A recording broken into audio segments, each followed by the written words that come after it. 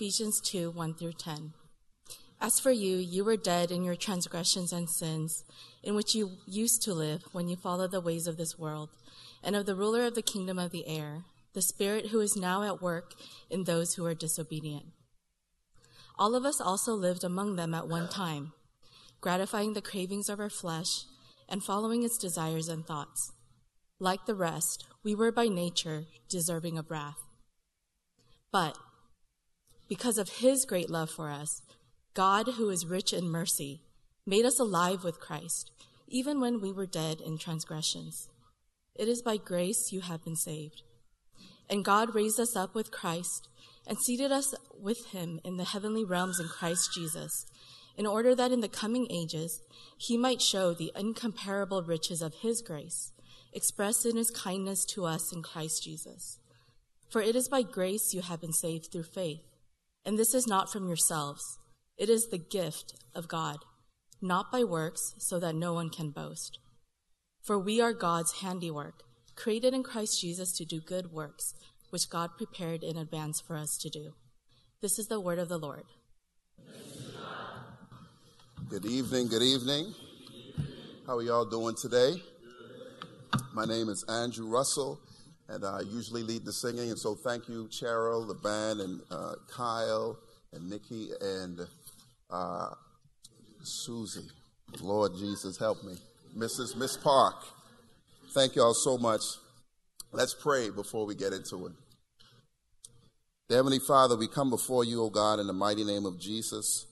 Father, we know that you are all powerful and all wise. And Father, we pray, Lord, that you would show us your wisdom and your power tonight, that you would speak through your word, a message of love that would bring new life. In Jesus' name, amen. So many of you don't know this, but I used to work at Enterprise Rent-A-Car. How many of you have ever rented a car from Enterprise Rent-A-Car? All right, so most of you. So at Enterprise Rent-A-Car, we were taught how to be great managers and how to satisfy the most hostile customers. So I remember during my training standing in awe of one of my managers who could diffuse any tense and difficult situation. So one customer rented a car from a manager trainee that was smoked out. I mean, it was holes and smoke was all over the upholstery. And this person did not smoke. And so they came into the business and they were angry and they wanted some answers. So my manager calmly told the customer that everything is going to be all right. And she also gave this customer a free rental, and on top of that, a free upgrade. So I thought that, I'd put these skills into practice when I would face a disgruntled customer. And my time came. So one day I answered the phone, and on the other line was a customer whose car had broken down in the middle of the highway. They were somewhere in the remotest part of Georgia, and they were stuck because the service light came on and the car just wouldn't operate. Now, the car had gas, and so something else had gone wrong. And this customer was upset. This customer said, "What are we prepared to do to help him?" And so I remembered my training and the wise example of my manager who could diffuse any situation. And I said these words. I said, "Sir, I'm sorry that your car broke down. Would you like 10% off your next rental?" Now, what proceeded to come out of this man's mouth, I had never heard before. I didn't even know you could make triple compound cuss words with an emphasis on the first syllable. I felt like I was at a cussing university being taught by a PhD of a well-tenured professor of cussing. My brothers and sisters, I was being schooled. Now, tonight's topic has caused many people to react like this man. This topic is the cause of many people either leaving the church, switching churches, or staying in church. Today's topic strikes at the heart of our humanity and how we view the world. So, what is the topic? Well, it's the doctrines of grace, or as they are affectionately called or notoriously called, TULIP, or i.e., in other words, the 5 points of Calvinism. Now, I'm not going to solely focus on the 5 points of Calvinism, but I'll mention them briefly as we work through the text. So here's the main point of the sermon. If you fall asleep, this is what you need to get. This is the thesis statement. God saves people based on his sovereign choice, and he does it on the basis of love and mercy, and not on our potential or our performance. I'll say it again. God saves people based on his sovereign choice, which is based on love and mercy, and not of ourselves or our own potential or our own performance. So when I was a student at Covenant College, my hall had the opportunity to name itself. So before we named the hall, it was just unknown. So you look in the phone book, and it was just unknown. And so we had the opportunity. I think this hall exists today. Even if you go to Covenant College, this hall still exists today. We actually named a hall. Now, we decided on 3 names. The first name was Birdland, which apparently is a famous jazz lounge. I've never really heard about it. And then the second name, which is the name that I chose, the name was Seneca, and Seneca is a Native American term meaning people of the standing rock. I mean, it was firm, right? I mean, wouldn't you want to live in a place called Seneca? And then, of course, the third one was the 5 points. Now, I automatically rejected this hall being named the 5 points because I knew that when we told people that we live on the 5 points, people would automatically think about the 5 points of Calvinism.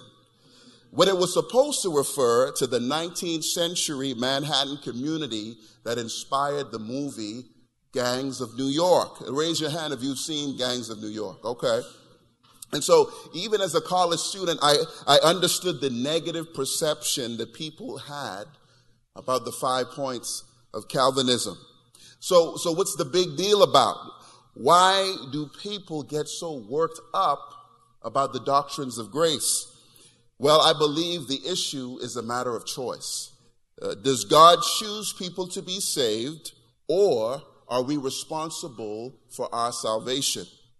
Now, before we get into Ephesians 2, 1 through 10, we need to look at Ephesians chapter 1, verses 3 through 6, which says, and I'll quote, "Blessed be the God and Father of our Lord Jesus Christ, who has blessed us in Christ with every spiritual blessing in the heavenly places, even as he chose us in him before the foundation of the world, that we should be holy and blameless before him. In love, he predestined us." Can someone say love? Say love.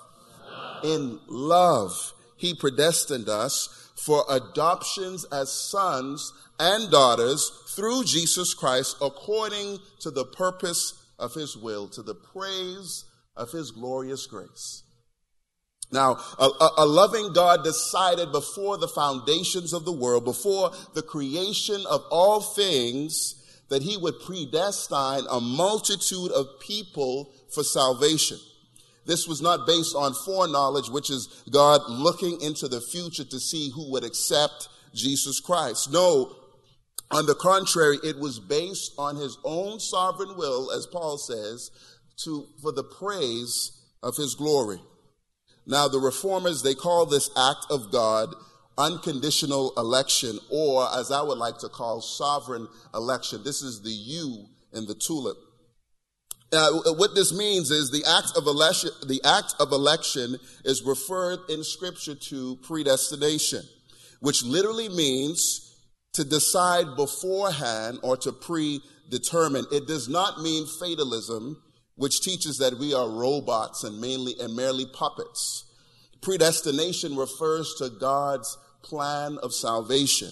We are free moral agents, but our freedom has been corrupted by sin. Now, before you get up in arms, remember that predestination is not just a New Testament concept. It's actually an Old Testament concept. We read it in our Old Testament reading at the beginning of service in Deuteronomy chapter 7, verses 6 through 9. God describes his choice of Israel over all the nations of the world.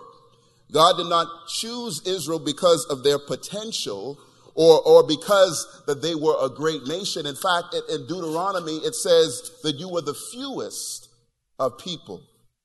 But he chose them because he loved them. He brought the children of Israel into a covenant relationship with himself through his covenant with Abraham in Genesis 12. And God chose Abraham and his descendants to be his people. And so God's electing love has its root in the nation of Israel. The scandal of the gospel is this, that Gentiles, in other words, non-Jews, receive the same promise as Israelites. Paul says that if you are in Christ, then you are of Abraham's seed and heir to the eternal life in Galatians 3:29. So union with Christ, being in Christ, this is the mystery of the gospel, that God sends his only son to make Jews and Gentiles both heirs through his death and resurrection. So let's look at the passage at hand. If you have your bulletin, let's look at it. Now, Ephesians 2, chapter 2, verse 1 through 3 describe what reformers would call total depravity or radical, or as I would like to say, radical corruption. So total depravity, it's the T in the tulip. It refers to our nature as being totally affected by sin, which was passed down to every human being, starting with the first man, Adam, who disobeyed God's command in the Garden of Eden, and the effect was spiritual death to all men and women. And this death was regarding our inability to choose God. We are worse than what we think, but we are not as bad as we can be. That's what total depravity is referring to. And Ephesians 2, 1 through 3 talks about how we are dead in trespasses and sin and following the prince of the power of the air, who is Satan, and are by nature children of wrath. And so we are not neutral towards God, because sin is rebellion against God himself. In Romans 5:10, it speaks of this. The corruption of sin is the inability to be neutral. Sin not only makes us atheists, but it makes us God haters. Sin is actually enmity against God. And this enmity, Romans 8:7 says, for the mind that is set on the flesh is hostile to God, for it does not submit to the law of God. Indeed, it cannot. You see, sin is stubborn in its rebellion. When we operate in the flesh, we don't want anything to do with God. God to the one who was born in sin is a tyrant. He's unfair. And so I think a lot of times when we think of sin, we think of when we think about salvation, you say, I don't want to choose Christ, or I can choose or not choose Christ. We need to see the reality that sin is not just a neutral thing. We're actually walking in a contrary way to God. Sin is like, and I'll give you some word pictures. Sin is like drowning in the ocean in the midst of a hurricane in shark-infested waters. It's insidious. It's active. Sin is like living in a house that is infected with black mold. It's pervasive. Sin is not neutral. Sin is like fighting in World War II and being on the side of Hitler. Paul describes us as literally walking in the ways of darkness, enslaved by Satan, the world, and our own lusts. He says it right there in Ephesians 2, 1 through 3. And this, my brothers and sisters, is the horror of our condition. We don't want a sovereign God to rule over us, let alone save us. This is why salvation must be outside of us. It must come from another source. It can't come from ourselves, or else we would choose to walk away from it. And that's why we need God's grace. Let me ask you a question. Do you know why you have no power to overcome sin in your life? You know, many of us struggle with sin. And when you feel powerless. And so my question to you is, do you know why you don't have the power? Do you know why sin is just always wrecking your life? Well, I think Paul gives us an answer. Paul says, if you're a Christian, if you put your faith and trust in Jesus Christ, it's because you don't know where you're seated. Let's look at Ephesians 2, 6 through 7. Verse 6, it says, and God raised us up with Christ and seated us with him in the heavenly realms in Christ Jesus, in order that in the coming ages he might show the incomparable riches of his grace. If you have put your faith and trust in Jesus Christ, you are no longer dead, but alive. The old things that have kept you down have passed away, and the presence of remaining sin is passing away. You see, your status has changed. You are seated in the throne room of God, above all rule and above all authority and above all powers. You no longer need to live in despair because you are seated in the heavenly places. No sin has ultimate power over you. You have divine authority and power over it. You might struggle, but your struggle is not the end of you, and it will not win because you are seated in the heavenly places next to Jesus Christ, who has defeated death. You are of value because Christ has given you and has made you royal. He has given you royalty. He has seated you on the heavenly realms. I mean, visitors can't park in your parking zone because they'll get ticketed and told you have a new home, you have a new address, you got a new parking zone. And I would like to think the best parking zone is zone 6. Amen. Hey, if you're in zone 6, say amen. You see, you have direct access to God. You can keep your car parked in his presence all day. No one can tow your car or fine you for staying too long because you have a new status.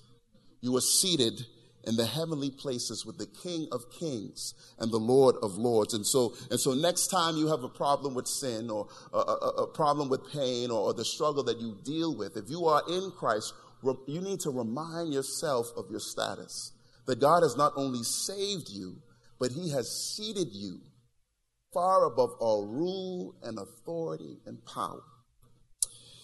So the grace of Jesus Christ, it comes to us not by our own doing or our potential for goodness or our self-will or intellectual curiosity. The grace of God comes through Jesus Christ's work for us. And we see it in Ephesians 2 verses 8. Let's look at it. It says, this is my favorite verse, for it is by grace you have been saved through faith, and this is not from yourselves. It is the gift of God, not of works, so that no one can boast. You see, we have to be made alive to accept the free grace of Christ. And when you are made alive, you are called to faith and repentance is turning away from sin and toward God. The reformers would describe this as irresistible grace, or as I would like to call it, effectual grace. This is the eye in the tulip. But what this means is God's will cannot be undone or thwarted by God's people. Because when God makes us alive, he makes us alive in Christ. It is our union with Christ that makes the grace of God effectual. John 6:37 says, all that the Father gives me will come to me, and I will never cast it out. John 10:27 says, my sheep hear my voice, and I know them. They follow me. You see, God does not leave his elect in despair of death. He calls them out of death and he speaks life to them. He prophesies over the dead, dry bones. When everyone around them is asking, how in the world can these bones live? Can God make a way out of no way? Is God enough to raise dead men and women to life and make them whole? Can God work a miracle? I would say yes. Yes, God can, and yes, God will. You see, God looks over the nations of the world, and he sees his elect with no hope. He sees them powerless and helpless. He sees the walls closing in on them, and he sends his only begotten Son into enemy territory to speak over them with the same voice that created the heavens and the earth. And he says to the angels of heaven, he says to them, open the graves, bring me the coffins, take me to the funeral so that I can speak life and so that I can put my Holy Spirit within them and so that they can breathe the air of mercy, so that they can taste the fruit of kindness, so they can drink from the fountain of grace and run on the ground of hope. If you hear these words tonight, God is calling you. God is calling you from death into life. And this is not just any life, but it's the best life that there is. God is loosing the chains of slavery that Satan has you bound in. God is changing your desires. He is shaping what you love. And he is saving you from wrath to show you his beauty. Will you believe? Will you believe by faith in the finished work of Jesus Christ on your behalf? Will you confess your sins and be rescued today? Will you confess that you do need to be rescued? Now, you might say, hold up, Andrew. Take a couple steps back. Didn't you just say that I can't choose God? Yes, I did. I did say that. I'm having my own, I'm trying to anticipate the question here. Then you might say, well, how can you believe? And the answer is only by faith. Faith is the substance of things hoped for, the evidence of things not seen. So you might say then, but how do I know that God has died for me? How do I know if I am the elect? This comes to the most contentious of issues. This is the L in TULIP. It is called what reformers would call limited atonement or definite atonement. This doctrine teaches that Jesus died to secure the salvation for his elect. Jesus did not die to make salvation possible, but definite. Romans 8:29-30 says, for those whom he foreknew, he also predestined to be conformed to the image of his Son, and in order that he might be the firstborn among many brothers. And those whom he predestined, he called, and those whom he called, he justified, and those he justified, he glorified. So the message of salvation is shared to everyone, but only his sheep will believe. Christ's salvation secures our space in the heavenly throne room of God. Now, how many people are called? I don't know. But I do know one thing. In Revelations 5, verse 9, it says, and this is speaking of Jesus, it says, for you were slain, and by your blood you ransomed people for God from every tribe and language and people and nation. So I know that the elect of God don't look like me. Just me and Lord. I know the elect of God just don't speak English. I know the elect of God are not just men. I know the elect of God are not just Bahamians. Amen. Thank God that the elect is not just a Bahamian, because y'all would be in trouble. There's only about 500,000 of us. It's not a lot. But the elect of God is from every tribe and every tongue and every nation, every ethnic group, every man and woman. It is a number that is diverse. Now I'm going to read you this quote, and I'll try to close. Louis Berkhoff, he wrote in his Systematic Theology, he says, theology as the knowledge of God differs in an important point from all other knowledge. Y'all listen to this. This is very important here. It says, in the study of all other sciences, man or woman places themselves above the object of his investigation and actively elicits from it knowledge by whatever may seem appropriate. So when you're talking about science, you put yourself above the object of your investigation and you try to elicit from it knowledge based on whatever means that seem appropriate to you. But in theology, it's different. Men and women don't stand above, but rather under the object of their knowledge. In other words, man can know God only so far as the latter, being God, actively makes himself known. My friends, at the end of the day, God is sovereign, and he chooses to do things according to his own purposes and plans. Now, I don't know why some are elect and others are not. I can only sit under the object of my knowledge, who is God, and thank him for revealing the mystery of the gospel that not only saves Jews, but it saves Gentiles from every tongue and every tribe and every nation. At some point in our pursuit of understanding God's ways, we have to recognize that God sees the end from the beginning. He knows more than we can ever understand, and he does everything according to his will. And he is gracious. He is gracious. He offers treasures and innumerable riches to those who don't deserve it. Grace, when I grew up in the church, my dad would always say, grace is an acronym for God's riches at Christ's expense. It can't be earned, or it can't be bought. It does not depend how far you have fallen from grace or how many good acts that you have done. It is able to make you alive and unite you to the lover of your soul and seat you in a position of privilege and royalty. That's the grace of God. The grace of God is very rich. And some of you might have been seeing me drinking from this bottle. I was literally drinking from a 5-gallon bottle of water. See, a lot of times when you drink water, you might use a cup.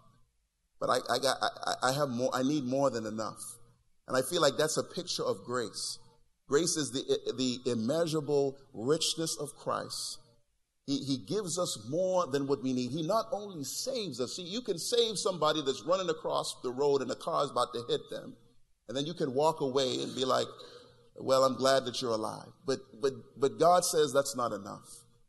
He saves us. He brings us into his family, and he seats us in the heavenly places. I'll close with this right here. It says, imagine if you would, being a convicted criminal, and you're on death row, and the judge walks into your cell and throws his arms around you and says that you're free to go. Then afterwards, the judge closes the cell on himself and says that I will take the death penalty for you.